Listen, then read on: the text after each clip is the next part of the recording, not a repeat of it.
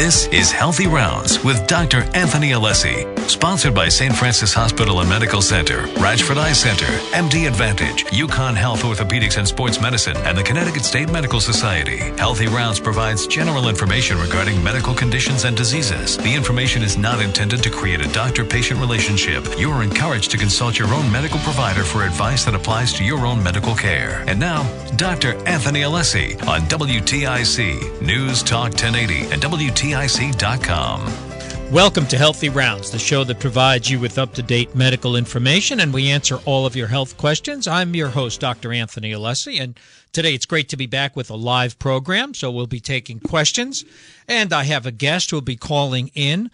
That is Dr. Montgomery Douglas. Dr. Douglas is a family medicine physician at UConn Health, and part of what he does is get adolescents and young people ready for school. So we want to talk a little bit about the back-to-school time that we're in right now. I know my colleague Steve Parker spoke a little bit about that earlier today, especially with respect to bullying.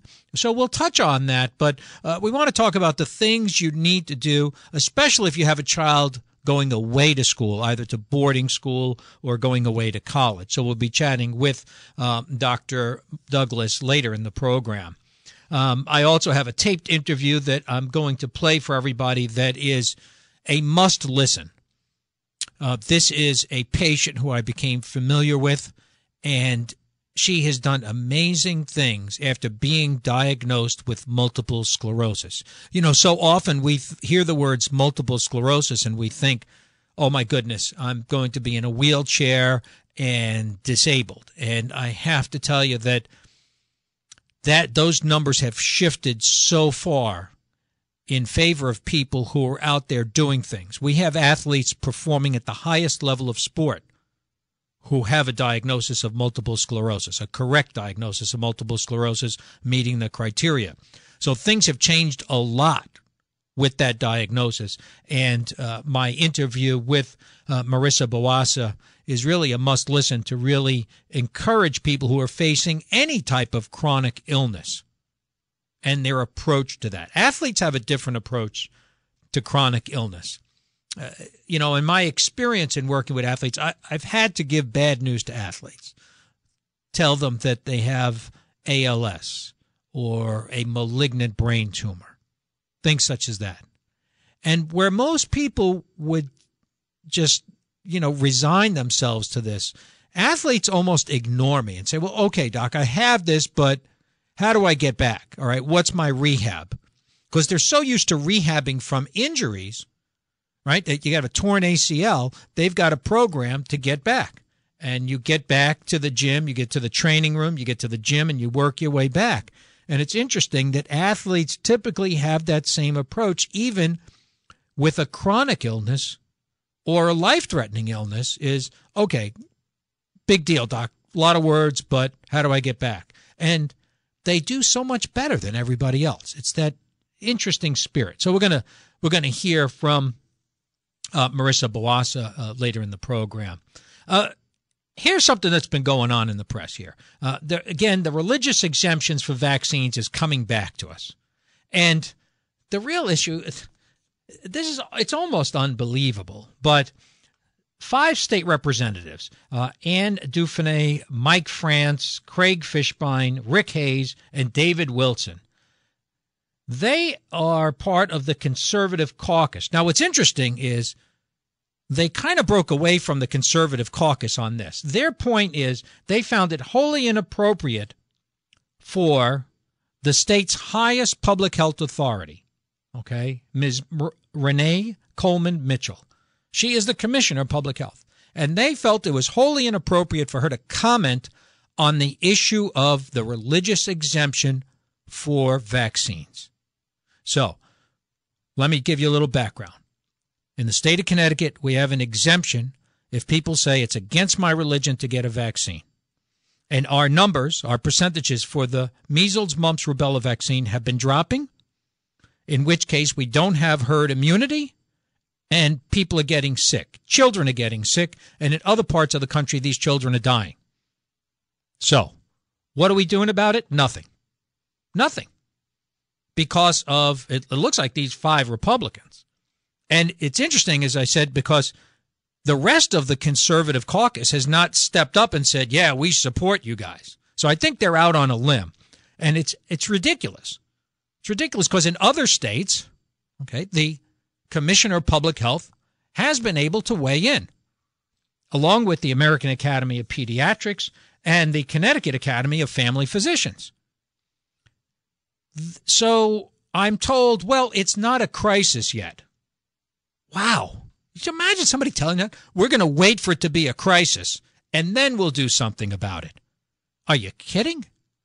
So, once again, these people, and especially Mr. France, he's been the most vocal and outspoken person and about this, where he is against this. Really, he feels it's an issue of civil rights. I have to tell you something. Health trumps civil rights, because there are people in this state, children who can't be vaccinated because they're too young. There are children who can't be vaccinated because of allergy, and they have rights as well. And they have a right to attend public school that's a safe public school. Listen, nobody's saying your child can't. Go to private school. Okay? Homeschool your child if you don't want them to be vaccinated. One of the other things that's a misnomer is they resent the idea that the 95% figure is what you need for herd immunity for all immunizations. And that's not true. That's not what's being used.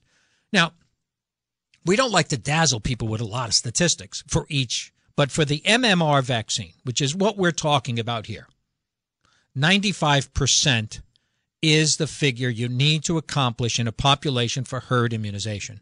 It's not the same for all vaccines. For polio, it's 85%. But we're not going to start breaking that all down for these people because, some are really simple-minded about it, so we don't want to make it too complicated. So we go with the 95% figure with the hope that sooner or later, and again, this should not be a Republican issue, a Democrat. I don't even want to talk about that on this show. That's not what we're talking about. We're talking about health of children. So these guys need to get on their horse and figure out what's going on. And we will keep reminding them. And I don't hesitate to use their names because it's ridiculous what they're putting forward. Here's another one. Antonio Brown. Have you guys heard about him? He's a football player.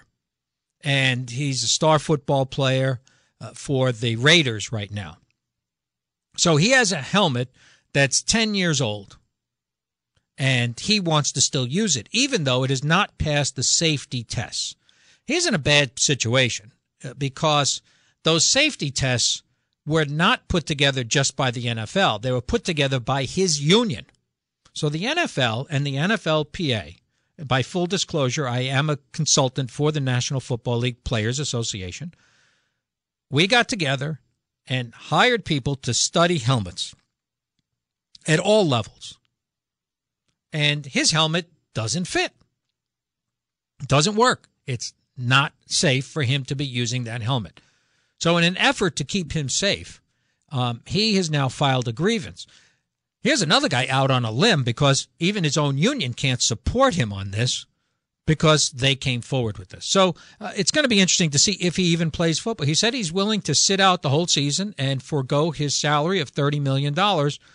Now, there are a lot of helmets on the list that are safe. It's not like there are 2 or 3. It's a long list. And actually, I recommend parents go to that list. If you go to NFLPA helmet safety, you'll get the list. It's an extensive list.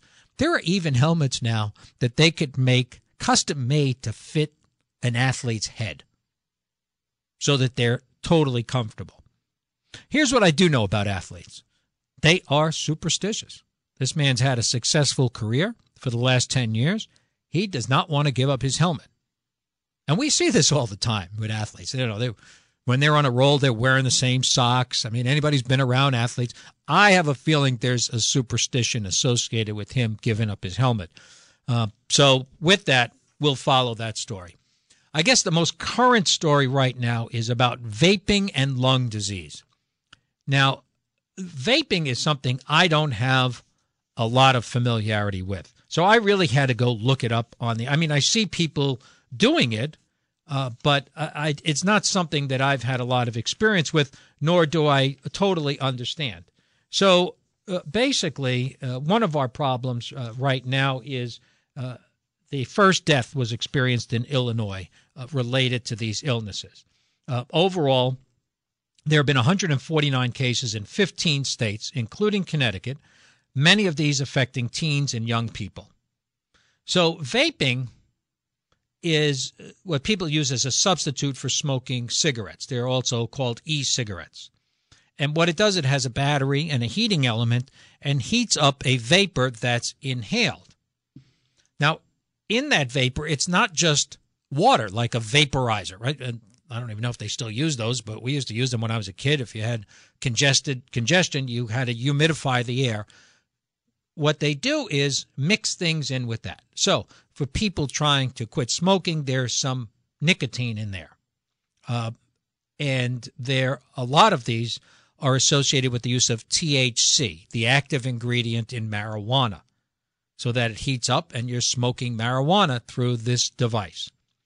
And then there are what they call the home brews.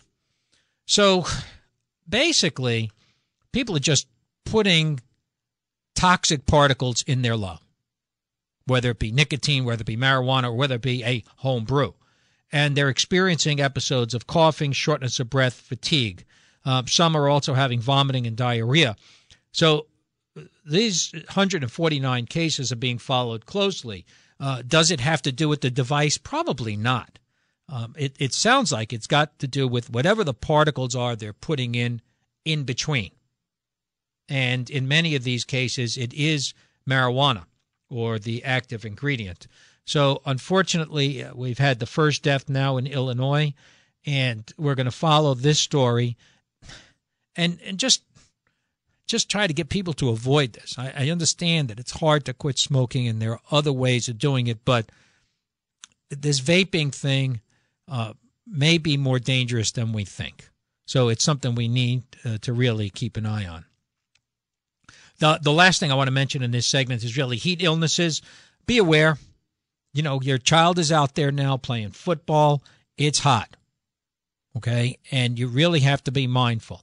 I became aware of a new device, a wet bulb globe thermometer. This is something teams use to measure not only the temperature out on the field, but the humidity, because you have to really shed water. You have to sweat in order to be able to manage things out on the field. In addition to that, having an ice tub of water handy and available on the field. That's how you solve the problem. When it's a crisis, when you've gone from heat exhaustion to heat stroke, you've got to get the body temperature down, get them in the ice bath. And I know that most Connecticut schools all participate in the program put out by our friend and a friend of this show, Dr. Douglas Casa. All right, we're going to take a short break, and then we're going to be back with Miss Marissa Boassa, and an MS patient and advocate for people with multiple sclerosis. You're listening to Healthy Rounds on WTIC News Talk 1080. This is Dr. Anthony Alessi, and I have the pleasure of being with Marissa Boassa. Ms. Boassa is someone I came in contact with through my practice and through my colleagues at the University of Connecticut. And the reason I wanted to interview her today is I feel that she epitomizes what sports neurology is about.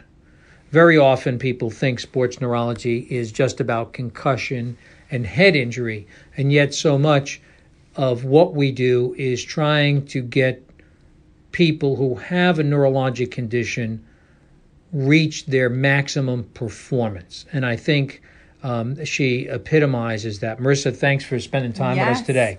So can you tell our listeners a little bit about your odyssey? Well, I think it's important that as a patient, if you feel that something's wrong, you need to go to the doctors. And one of the main reasons why I came to UConn is because they are very much about looking truly at the overall and analyzing what was wrong. So once they diagnosed me with multiple sclerosis, I, of course, went to the MS Center, which in turn put me on the road to what I needed to do next. I'm going to have you back up a little bit. Okay. So let's talk about how you first presented. How did we get to this diagnosis? Well, at the time, I was trying to run for the Philadelphia Marathon in 2018, and I was struggling with running. I was struggling with walking. Okay. And, so we see a lot of people who have struggling with walking. Yes. And actually, you first came and saw my associate, Dr. Hall. Yes. Right? Who is a primary care sports medicine specialist. And that's where it all started, with difficulty walking. Then you went to orthopedics. So it was kind of an interesting series of events. It was over a few months, I would say. It was compartment syndrome testing. It was analyzing gait. It was doing x-rays to find out, is there something that might have needed a surgical, right? And that's why we had Dr. Right. Corey Edgar. So really, truly, again, looking at the overall, what was the issue? Because it just didn't seem at the time that it was even neurological. And what's interesting is the neurologic exam. When we think of the exam, we always think of it being a static exam, meaning the patient sitting there, you do some tests, ask them to push, and that's it. And yet it's become a dynamic exam, because probably the key thing in achieving a diagnosis was getting you on a treadmill and making you run. Yes. Right? Because yes. we didn't see anything until you started running. And once I started running, you would see the drop foot. To the point now I have dropped leg overall, but you would start seeing it, and that made the three of you take a step back and go, okay, we really need to look more closely at this, to the point of getting that brain MRI. Okay. So let's talk about the next part of all this. Okay. How did you get back to running? We referred you out. You saw yes. Dr. Wade. The first thing they did is they did a spinal assessment to just kind of really understand what truly was going on. They had me immediately with the Mount Sinai rehabilitation, which is amazing. I worked closely with Joan. She put me in the ankle foot orthotics, also known as AFOs, and they had me on their treadmill. So I was actually strapped in a harness, and I was literally learning how to run again. And again, it's interesting because you mentioned Mount Sinai, which is part of St. Francis, which is part of Trinity, and they're the enemy, right? They're across town. They're our competitor. But I wanted patients to understand that as much as medicine is broken up into these various systems, okay, we as physicians know where the best person is. And in your case, the best person to treat you at the time was Dr. Wade, who was crosstown working for somebody in a different uniform. I don't know what the heck we have anymore with these systems. So it was interesting that it was a team effort at UConn as well as in conjunction with St. Francis. Yes, and what was also pretty awesome is when he and I met, we knew each other because I had been in a car accident. We actually had the MRI from 2004. Well, at least the information. Sure. I didn't have any lesions, right, in 2004, but we were actually able to have a reunion. And truly, the first thing he said to me is, I talked to Dr. Alessi, we need to get you into an AFO. We want to get you moving. Right. And we knew so with athletes, it's interesting because the most important thing you're going to do is get them back to moving. Yes. So, okay, they give you an AFO. Where did you go from there? Well, from the AFO, they said, well, we need something that gives you more of a spring. So Tuan said, hey, we want to pilot a new Spry Step, and we're going to have you pilot it. That actually allowed me to start adding mileage, and then I needed to get a coach. So I do actually have a coach who happens to be Ken Bruno, Director of Rehabilitation, and he now started getting me on a bike and on a treadmill and in a pool, and now really starting to program the body mechanics to run again.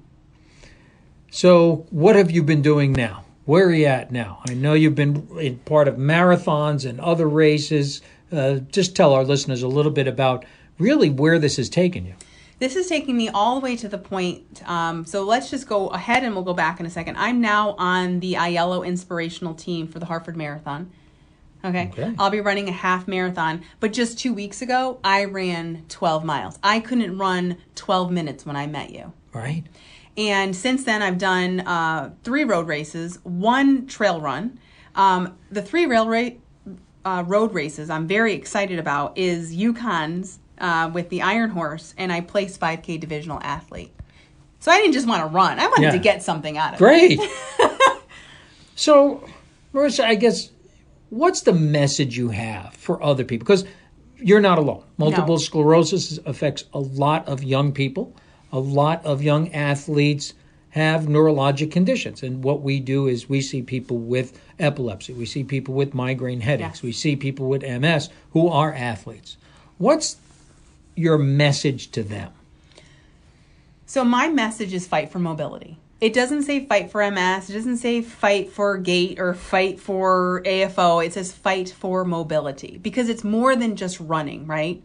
And I'm a patient ambassador with Hanger Clinic. So I actually meet with other individuals and talk about ankle-foot orthotics and how they can be more mobile. At the end of the day, we want to, not just for our physical, but our emotional, our mental, stay mobile, keep moving. That's my message. Keep moving and fight for your physical and mental mobility. Marissa, I can't thank you enough for spending time with me today, and more importantly, all that you've accomplished for all our patients. Well, I can't thank you enough because the three of you really made sure that you put me on the right track to doing what I love to do. And I'm going to be running Philadelphia Marathon 2019. I am registered and I will be there on November 24th. And we'll be cheering for you. Take care. Thanks. If you'd like more information about Marissa Boassa and her fight, she has a YouTube channel, which is Fight for Mobility Channel, or fightformobility@gmail.com. Next up, we're going to be chatting with Dr. Montgomery Douglas from the University of Connecticut. The call-in numbers, 860-522-9842 and 1-800-966-9842. You're listening to Healthy Rounds on WTIC News Talk 1080. We're back on Healthy Rounds. I'm your host, Dr. Anthony Alessi. And before we get to my guest, we have a caller. We have Terrence on the cell. Terrence, welcome to the show. Hi, how are you, Doctor? I'd just like to state that your analysis of athletes is the proper one because I had an aneurysm at the age of 15 and a half back in 1971, and I was a boxer, and I had dreams of Golden Glove competition, and unfortunately I had a premature blood vessel up in the brain, and I would have had it later on in my life. I'm 65 now, and take the same attitude, and it seems to help me tremendously overcome, negativity. I had residual paralysis on the right side still, but I try to do my best every day with that attitude. I think athletes have a different attitude than the commoner, and it carries them through life. I don't believe in over-medication. I believe in exercise. But that's what I like to contribute to your show. Well, Terrence, thank you for that contribution. It's so important. I'm glad it's worked for you. And the more we can get the message out for people that they don't have to be a high-level athlete, but it's the mindset and getting out there for regular exercise. Terrence, thanks for calling, and thanks for listening to the show. Righto. Bye-bye. My guest today is Dr. Montgomery Douglas. Dr. Douglas is a family practice physician. He's an MD. He works at our Canton facility for the University of Connecticut. Monty, welcome to the show. Thank you, Tony. Dr. Alessi. Call me Tony. Yeah, we can go by first names on this show. So sure. Let's talk a little bit about the back-to-school stuff. I think, everybody's concerned about back-to-school, right? They're going to get to buy loose-leaf books, spiral books, backpacks, things like that. But from a health standpoint, what do parents need to know now that we're getting into this whole back-to-school mentality? Well, a bunch of things that health is something that good health does reflect itself in a better academic performance. So yes, we want to look at the all those various things, the shopping and all those things people do back to school. But I'm glad that we're getting a chance to look at what is it that we need to pay attention to health-wise. There are some very simple things, washing hands. They look so simple, but it actually does reduce the incidence of various infections. Getting vaccinated.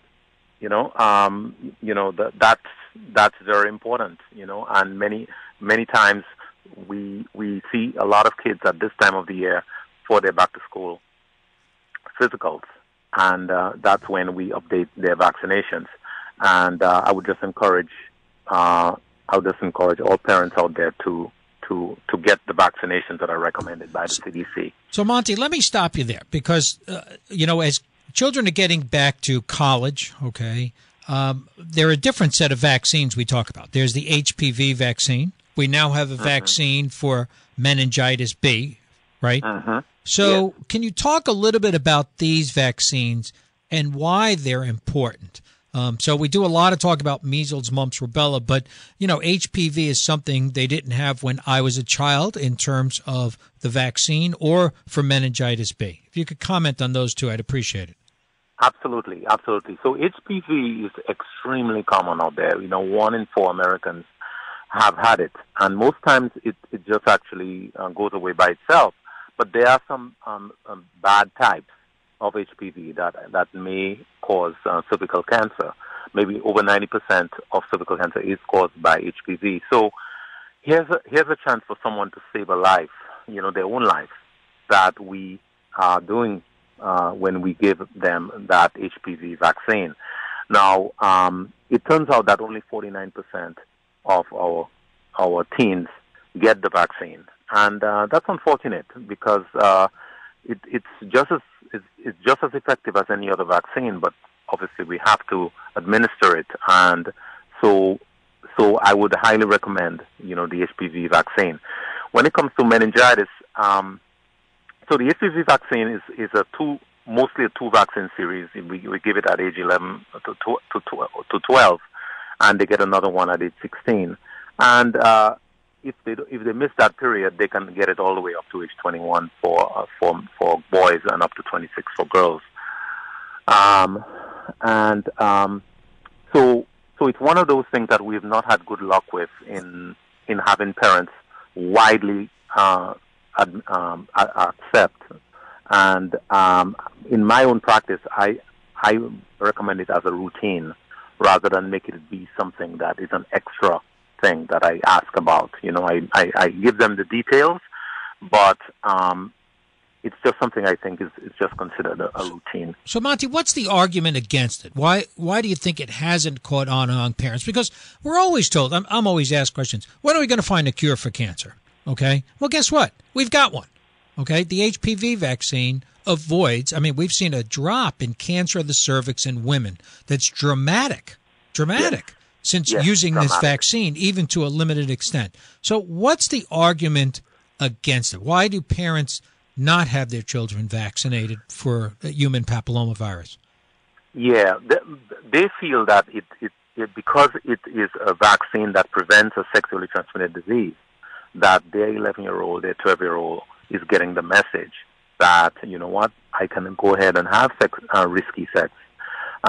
Because my parents are protecting me from it, so fine, I'm good. And that's the thing but a study in JAMA, Journal of the American Medical Association, showed that the rate of infections in vaccinated and unvaccinated actually is the same, so that it doesn't actually promote people to do more, to have more sex, have more risky sex. So this is proof that if we just give it as a routine, what it does is protect them from that particular cancer, while not necessarily promoting them to have risky sex. It sounds like it's a communication issue between a parent and a child more than anything, in terms of explaining what this is. I would agree, and it's also a communication issue in how we promote the vaccine. I remember a study that we did back when I was at New York Medical College, in one of our residencies, where looking at why is it that there was only at that particular site was only 26% vaccination rate for HPV, and quite a long story short, it turned out that we somehow the implication that we give to the parents, either from the nursing or from the doctors, is that this is an STD prevention vaccine, as opposed to, this is just a routine vaccine we give. Here's what it does, and we recommend it to you as your doctor. there's a nuance there, where absolutely. you look a little guilty kind of thing. That's the message that they're getting. Yep. So let's go on to meningitis, because obviously it's something I see as a neurologist, and it is deadly from that standpoint. So we have a vaccine now for that.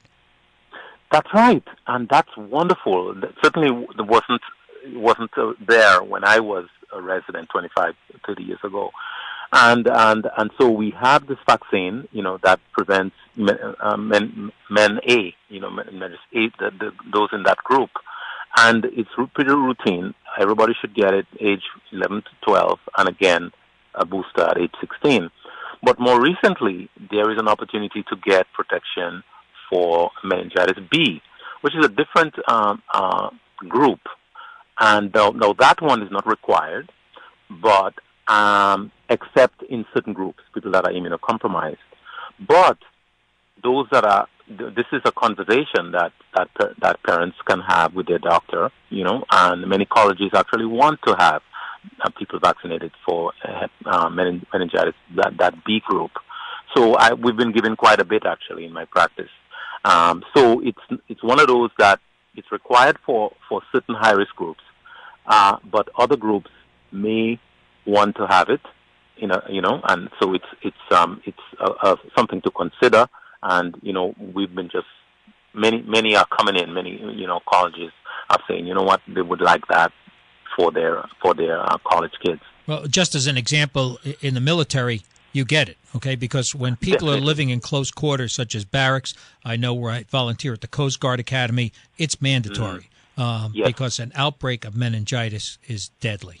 We're going to take a short break, and then we're going to get back with my guest, Dr. Montgomery Douglas. Dr. Douglas is a family practice physician. He is part of the University of Connecticut. He practices in Canton, Connecticut. And when we come back, we're going to talk a little bit about the medical aspects of bullying and what are the signs and what do you need to know about as a parent. We're taking a short break. You're listening to Healthy Rounds on WTIC News Talk 1080. We're back on Healthy Rounds, and my guest today is Dr. Montgomery Douglas. Dr. Douglas is a family practice physician at the University of Connecticut. Monty, maybe just briefly, can you explain to our listeners a little bit about what family practice is and how that specialty has evolved over the years? Sure. So family, we call it family medicine. Yeah. Used to formerly called family practice, but what it is the modern version of the general practitioner of old. What happened, say, 50 years ago, when you had a family doctor, that doctor took care of all your needs.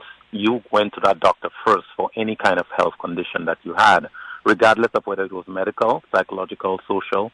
And that doctor was your contact with any other doctor. The doctor also delivered your babies, took care of your kids, did whatever GYN exam, whatever, did minor surgery. Sometimes back then it was even major surgery. But in the past 50 years, it's been basically, so that specialty reappeared with a full curriculum and with training, the same amount of training as any other specialty, 50 years ago. And it was recreated as family medicine, back then called family practice. So this is the nation's second largest specialty, and the University of Connecticut has training programs, and there are over 600 residency training programs where people teach those who just graduated to become family physicians. So we call it family physician. So it's like your family doctor, but who is a specialist in you. Wow, that is just a great explanation. Getting back to our discussion on children going back to school, bullying has become a real issue. Now, I understand it's always existed. I mean, there have always been bullies in the world and in school, but it's really gone to another level now, especially with the internet and so-called cyberbullying. So what do parents need to know with their child being in school now, and if their child may be the victim or maybe the bully? What are the warning signs people need to know about? I would say unexplained injuries, suddenly, lost or destroyed clothing, books, electronics, jewelry, frequent headaches, and anything that's unexplained, changes in their eating habits. Our parents do follow and watch their kids carefully, and you see things that are unexplained. You think about bullying, because bullying in the old days, there was always bullies, Right. It's as old as as history. But these days, you have, you have a more diverse population. You have the internet. You have a lot more subtlety in bullying. Verbal. Bullying is verbal also. It's not just physical. And so, and our kids are actually, I don't know if it's true of our studies, but are more vulnerable actually. And so we're finding that this is actually a very common thing. And so parents really should keep their eye out, for these various signs that we mentioned. And there are many, many more, things like declining grades, difficulty sleeping, frequent nightmares, sudden loss of friends, feelings of helplessness, self-destructive behaviors. So it is something that, and again, that's something we just have to keep our eye out for. There are many, many signs. Suppose your child is the bully. Exactly. Suppose your child is the bully. What do you do? Parents should talk with their kids. Ask them. How would you feel if you were being bullied? Praise them for ways in which they are able to communicate without hurting other people, or without teasing, or without putting down other people. They can model also. Can they? How do they manage their conversations at home? There are many. What we'll find is that, yes, there are many people being bullied, but there are also bullies. And we want to be careful to talk to our kids about that. Not so much in a punishing manner, but in an encouraging manner, and to share with them what would be an alternative way of doing it. Of course, if that doesn't work, then you step it up to, talking with the teachers, with the principal, and so on and so on. Monty, you hit on, I think, one theme that has gone throughout this conversation has been communication. And it's something that we've neglected to some degree. That's communication between children and parents. One of the things I actually saw on the UConn website, where they looked at back to school, it gave a few hints to everybody. And one of them was start planning for a family meal. Because that's where the conversation typically happens in our culture. And that is around a meal. That's where these topics come up. And, people are always saying that, well, schedule this, that. How do you get around that? Do you have some of your patients must obviously do this, and others cannot. How important is this? Yes, it is very important, because in the old days, we were communicating all the time. Now, people are communicating through their phones. And while that's not necessarily a bad thing, it has hampered the process of interpersonal communication. There are things that we just need to be able to communicate interpersonally, and that's just not happening. So I like your idea of having, that family meal once a day. And it requires sacrifice. People are working very hard, 1, 2, 3 jobs, and so to arrange schedules to make something like that happen, yep. We have to actually recognize it as a priority. But that's very important. Parents can insist that when they're talking to their kids get off their phone. There are ways in which that you can encourage kids that their last period of time before bed, they really should be off their device. To allow them to, ease into sleep. But that's another time that communication could take place. As much as possible, parents should join their kids in exercise activities, because it's very hard to exercise out there and you're on your phone at the same time. Sure. Or, Yep. So communication, there are many ways to communicate.